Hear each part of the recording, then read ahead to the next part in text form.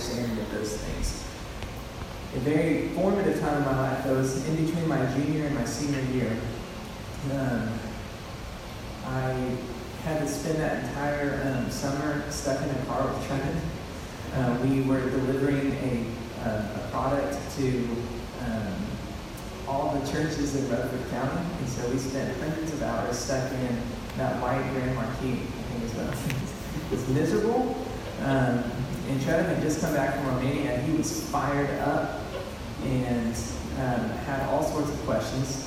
And I didn't have a ton of answers at the beginning of that summer. I had not still a ton of answers at the end of the summer, but more than I began with.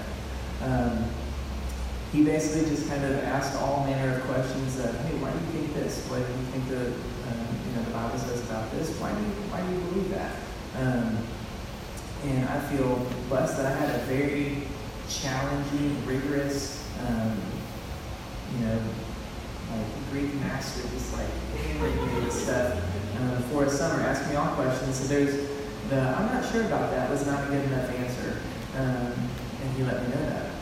And so I spent the whole summer kind of going, just kind of thinking through and I guess kind of working out the nuances of our faith. I also read a book called The Reason for God. It's by Timothy Keller. And that book is really just kind of talking about how our faith is just a very reasonable one. It's a rational one. It's easy to, not always easy to understand, but it is reasonable at its core. And so that summer was really profound for me because I had an extremely intellectual kind of understanding of the gospel, and that our faith could be put under the microscope. It could kind of stand the test of intense scrutiny, and it held up just fine. And for junior going into senior year, that was a really big deal to me, that it was sound. So that happened that summer, and then also in that summer, as equally formative, I went through a small men's Bible study with a teacher at my youth group back at Northside. And we went through a book called He Chose the Nails by Max Lucado. And if you guys know Max Lucado, love Max Lucado, but he's not necessarily like the deepest, like most profound theological source or anything, but that book, he put it so beautifully and profound, and just the intentionality and the really direct, I guess that summer really kind of connected heart and head for me in that was understanding just really how strong our faith was, and then how real and intimate our faith was. Just that He chose the nails. The whole point of that book was He chose the nails for you. And then really kind of going through the picture of the cross and what God has done on our behalf. So that summer was a big one for me.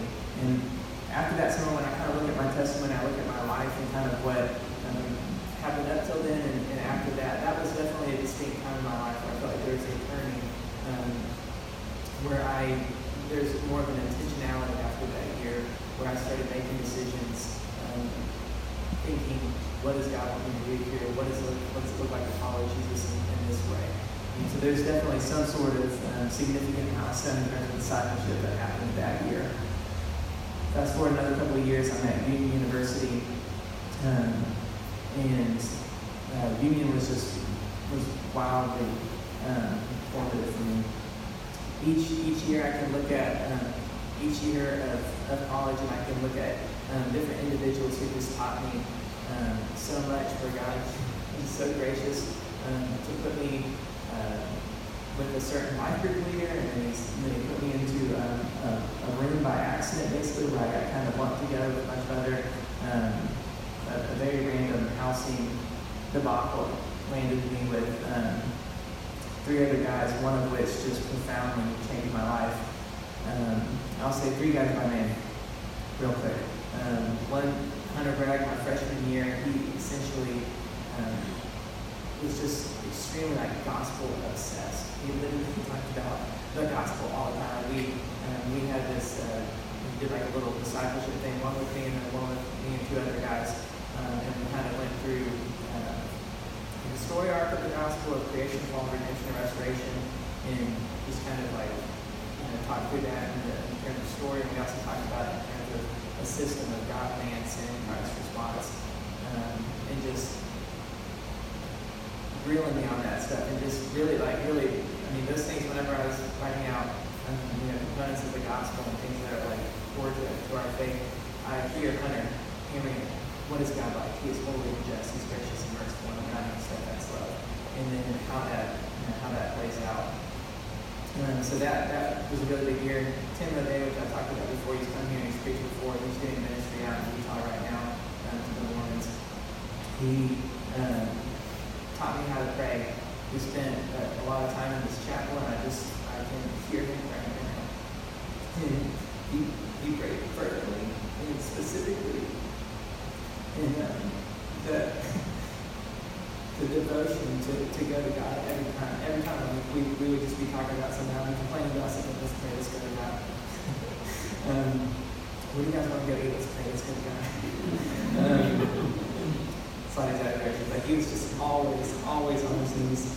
And then there's another guy, Matt Pinker, who just consumed Scripture. All these guys did, but Matt was kind of on a different level. He memorized so much Scripture, and that really impacted me.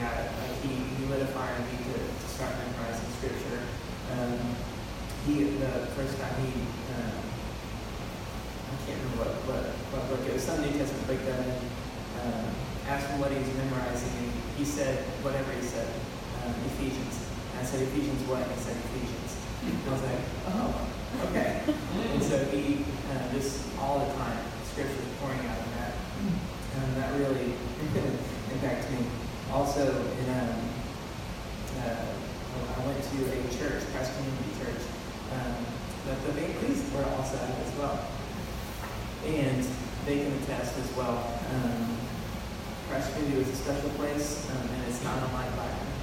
A lot of Blackman is a reflection of some of the things that we experienced there. Really intentional about life together and living in community, and sharing together, forgiving one another, and repenting together, and encouraging and challenging one another. God was gracious in that He allowed me to be at Christ Community. Also, kind of a random story. It's a tiny little church. There's a lot of really big churches in Jackson, and you know that. But time and time again, I feel like God, through small things here and there, just really can see His hand on me. In order here too, I'm just going to say, right out of college, get married to Mary. And Mary is a picture of God's kindness, also of His sovereignty, and just the way that Mary and I met was a beautiful story. I love telling that story. Come over to our house sometime, and I'll tell it to you again, and we'll laugh. And Mary will say stuff, and I'm like, it wasn't like that. But it kind of was. Also, right after we got married, I broke my leg. A lot of you guys were at the church. A lot of you guys actually were not at the church when that happened. I broke my leg, and it was a pretty profound break. And that was at a key time where I felt like I was starting to really kind of just get really distracted in my loves and my priorities, and felt like soccer was just becoming like this idol in my life. And talked to Mary about it a week before it happened. I said, I think God's going to break my leg or something because I just keep getting out of control. And a week later, I broke my leg, and I'm laying on the field at the soccer field, and I was thinking for a long time. And I remember feeling like God cared for me, and breaking me felt like a kindness and a grace. Because I felt like He cares enough to discipline a child. And I remember when I was in the hospital for way too long because there's complications. Then that was a really dark time, but I felt like the nearness of God's presence there, and that, through a little bit of trial, I felt like God demonstrated to a son that He cared enough to break a little lamb's leg so that the shepherd could bring him back. And now you guys know my children, that they are a picture of God's grace and mercy to me. And they're a reminder that we are inadequate to do things on our own, and that we must constantly be going to Him for grace and mercy. So those are kind of the highlights of my life. Up to this point, I'm demonstrating that God has been faithful. He's been faithful to me, and I feel like I've seen enough to be able to tell anyone that He'll be faithful to you as well. Amen.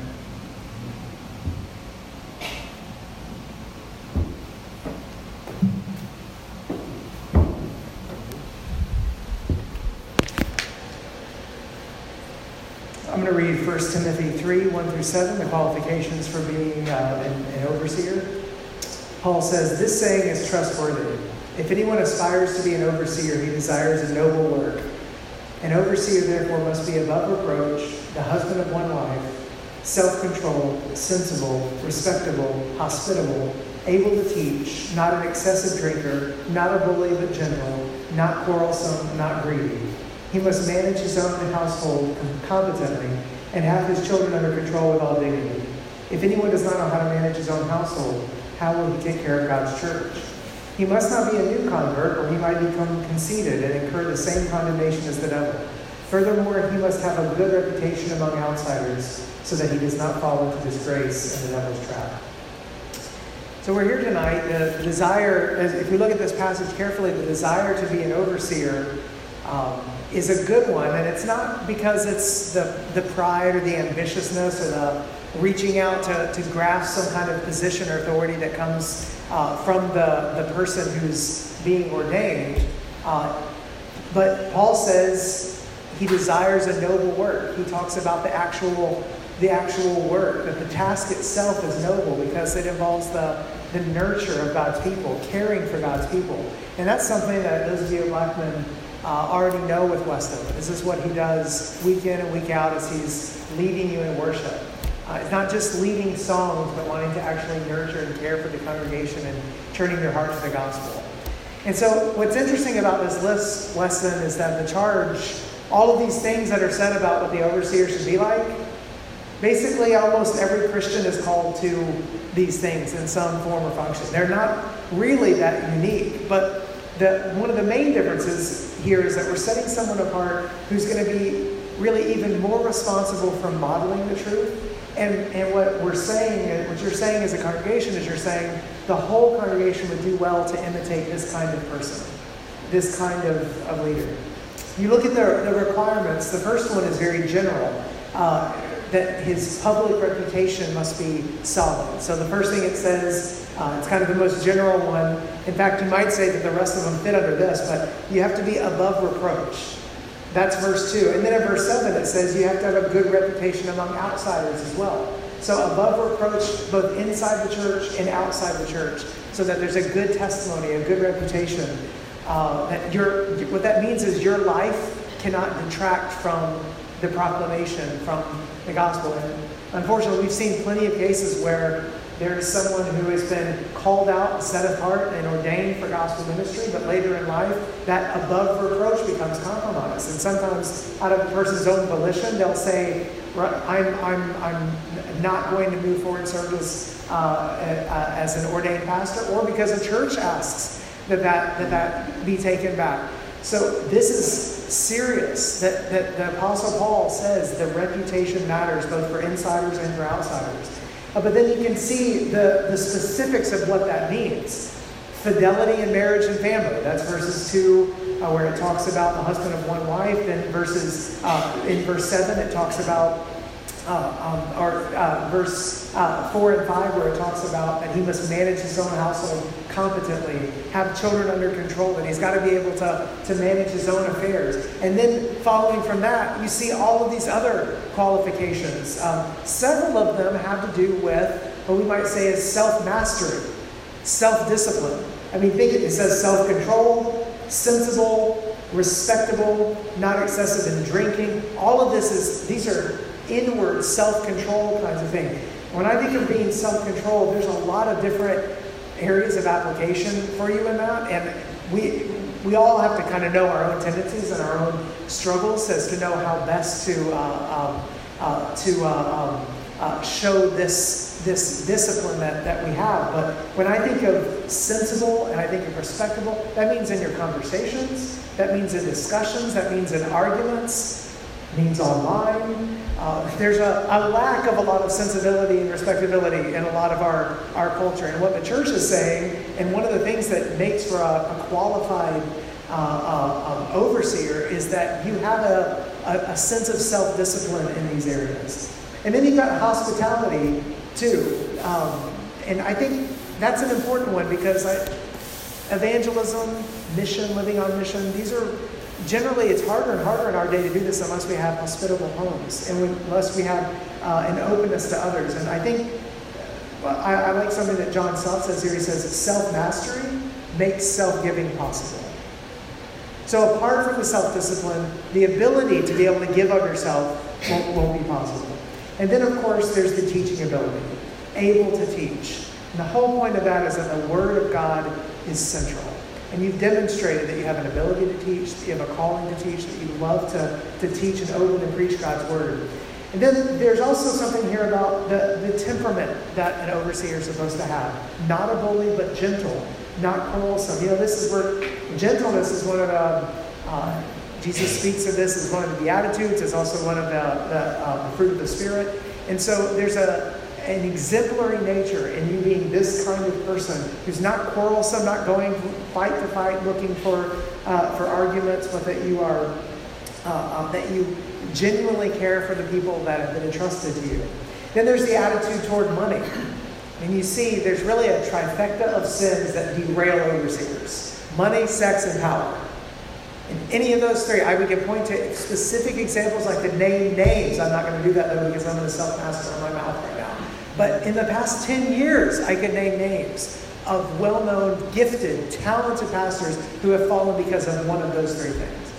So the attitude toward money and possessions. And then finally, the qualification is of spiritual maturity. And it's interesting that Paul says he shouldn't be a young convert because he might become conceited. So the danger for the young convert is not that they wouldn't know what they're doing, but that they might be proud of the position of authority that they've already been given, which Paul, in other words, is saying humility is a qualification. And humility may take years and a lot of time to see, but that kind of humility is important as you are going to be an overseer. So Weston, I love you. I'm charging you in front of this congregation of believers to live up to these qualifications, at least be the example of your life so that other people see Jesus in you for the rest of your life.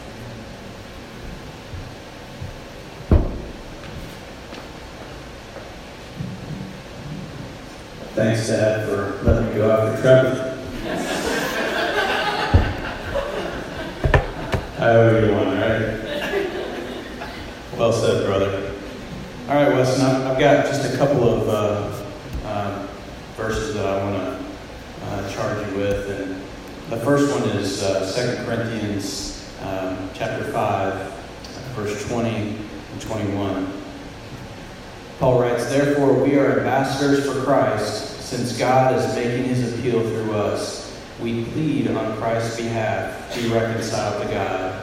He made the one who did not know sin to be sin for us, so that in him we might become the righteousness of God."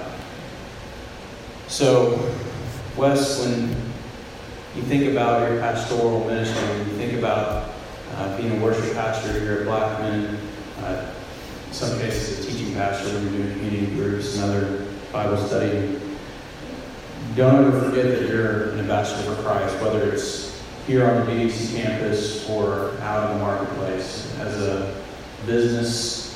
successful businessman, talented businessman, you are a marketplace pastor as well.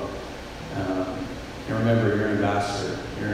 You and Mary are both ambassadors for Christ. And I want to also remind you that Paul says we. You're not alone. You've got a great partner, Mary. She is right there with you. Great ministry partner. You guys are ambassadors together. All right, second passage is Ephesians chapter 6.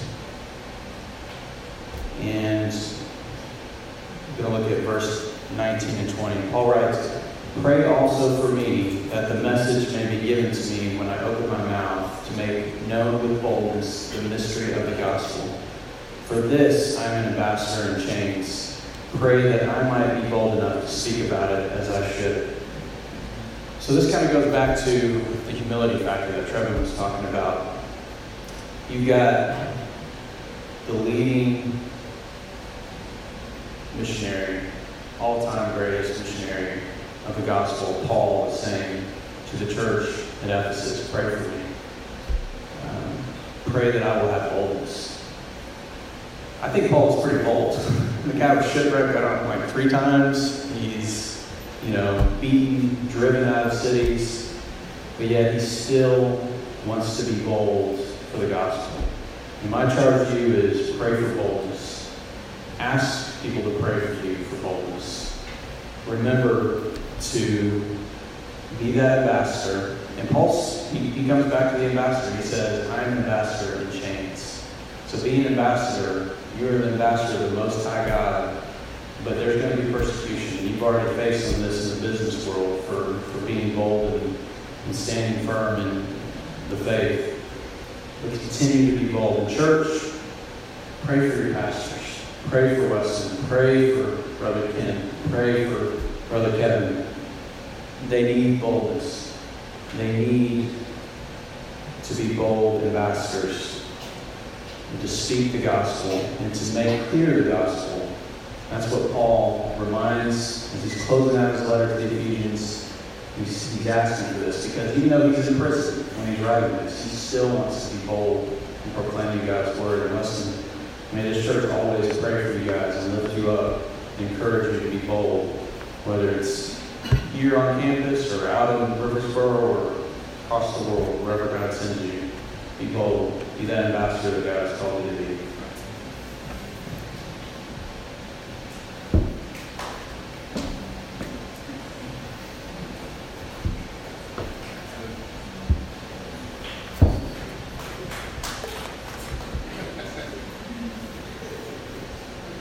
Wes and I am blessed to be able to speak to you today.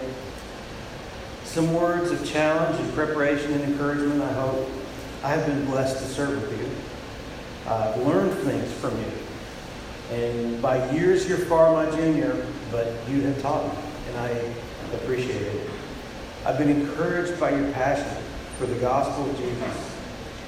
And your influence on our church has been significant and positive through your thoughtful order of service that touches us every single week, and it teaches.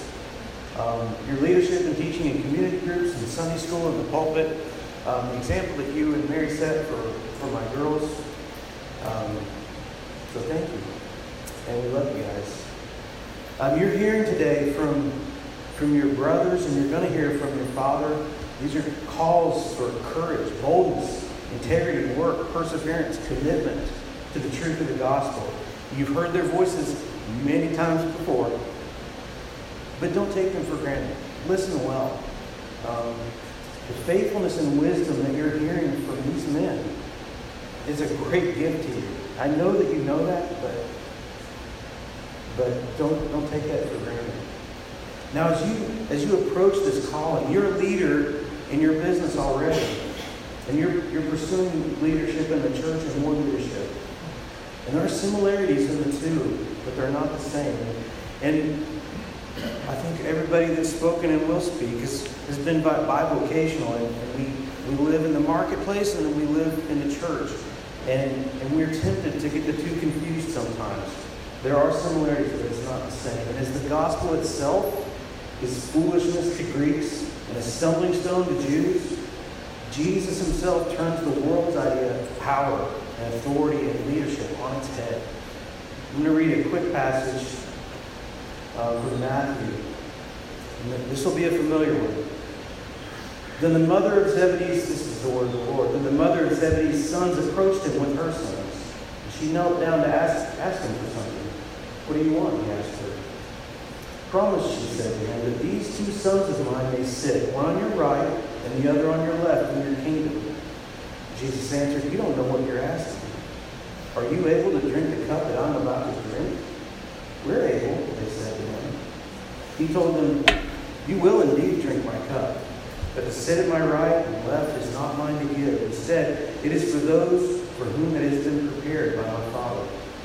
When the 10 disciples heard this, they became indignant with the 2 brothers. Jesus called them over and said, You know that the rulers of the Gentiles lord it over them, and those in high positions act as tyrants over them. It must not be like that among you. On the contrary, whoever wants to become great among you must be your servant, and whoever wants to be first among you must be your slave. Just as the Son of Man did not come to be served, but to serve, and to give his life as a ransom for many. So just as Trevor was saying a moment ago, that to lead in the church and the qualifications for an elder are really they're not unique for what it means to be a believer and a follower of Jesus. They're just amplified, and there's a bit more scrutiny that's placed on us when we're in that role. And so I just have a few thoughts that I wanted to take out of these and share them with you. And I would say these aren't in any particular order, so I'll just walk through. But when, not if, conflict comes, remember that your adversary is almost never people, actually. It's the power of sin, of Satan, working in or through someone. And sometimes that someone might be you.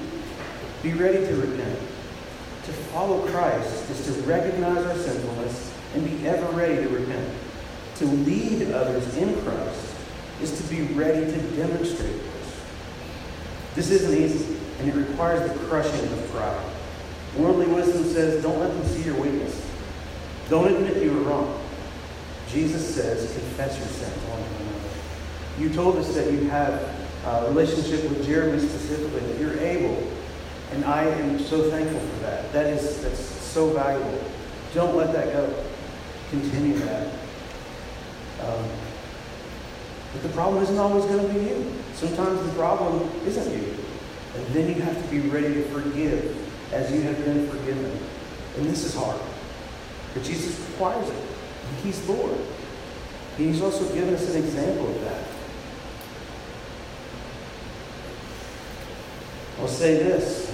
Remember, we've talked about David recently. Remember that the Lord sees your heart. And some people hear this and they think, what a comfort. Because I only have the best of intentions. So, I'm glad God's looking at my heart. But be careful. Because you know, and I know, that isn't always good. You need to challenge this. We need to recognize this as not only a comfort, but it's a warning. Because even when we're doing things that look good on the outside, God sees our hearts. And our hearts aren't always right. He knows. I will tell you that a pastor must have tough skin and a tender heart, and not the other way around. You have to be slow to take offense, and you have to be quick to listen, to forgive and to comfort. The listening, the forgiving, and the comforting may need to be given to someone who has hurt you. That's okay. You won't be doing anything more than what Jesus has already done for you. Jesus is the head of the church. You may be the hardest working person that you see in your church.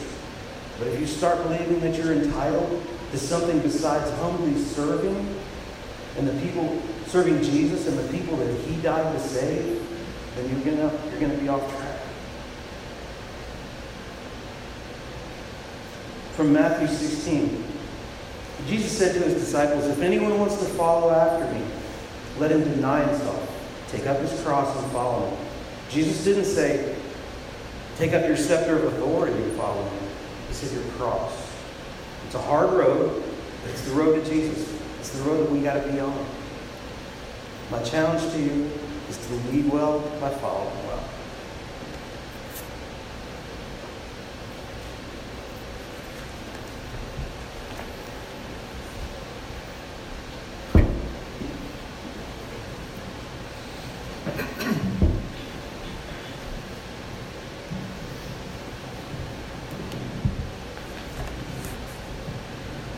I love you. I'm proud of you. The Lord has blessed me to be able to work alongside you, both in the business world and the ministry world, and I'm a very, very blessed man.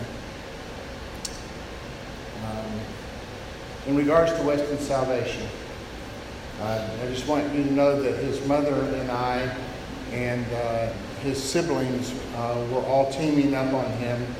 And his mother and I were a little bit concerned that Maybe he didn't fully understand it as much as a 4-year-old can understand it. So we were kind of putting the brakes on there a little bit. And I'll never forget the time when Weston came to us and said, I wish somebody around here would let me get saved.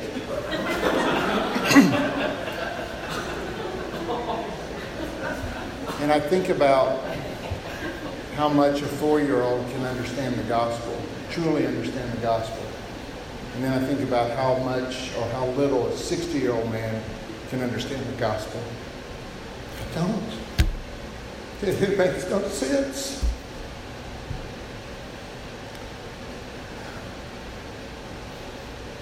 But Jesus said, let the little children come to me. He knew. He knew. Words from Proverbs to you, Weston. My son, if you accept my words and store up my commands within you, listening closely to wisdom and directing your heart to understanding.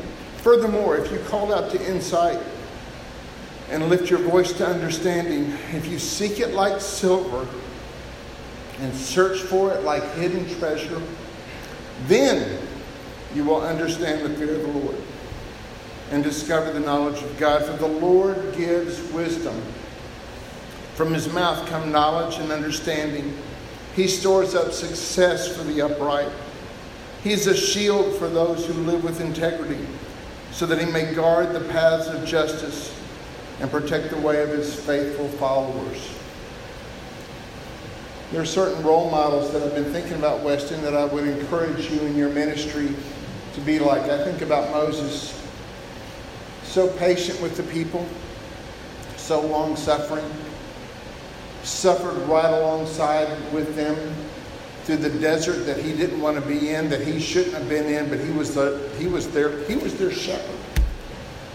And he knew what it was like to shepherd a flock in the wilderness for 40 years. He did that with his own flock, and then God gave him a flock of 2 million of complaining, unhappy, disgruntled, rebellious people. But Moses was willing to die for the people. And time again, he stood in the gap and he said, Lord, don't kill them. Kill me instead. And still yet in the end, Moses was bitter in his spirit and he disobeyed the Lord. So maybe Moses is not the role model. Maybe it's David. What a fighter. So brave, so bold, like what Justin says, so bold for the Lord.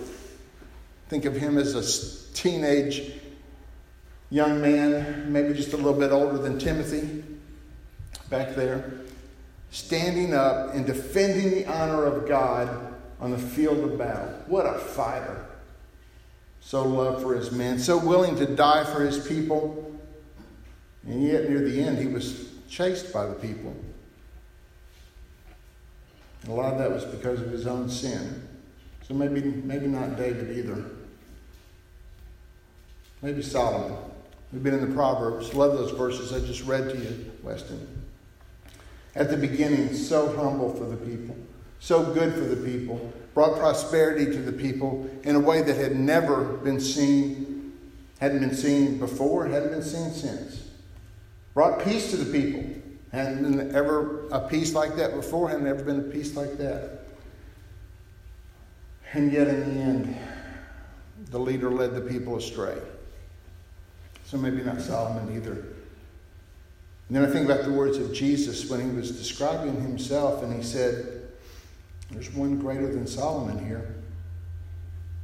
If you don't understand the context, those may sound like bold words, but those were true words because there was one greater than Solomon here. So I think you better be like Jesus. Love like Jesus because he chose the nails.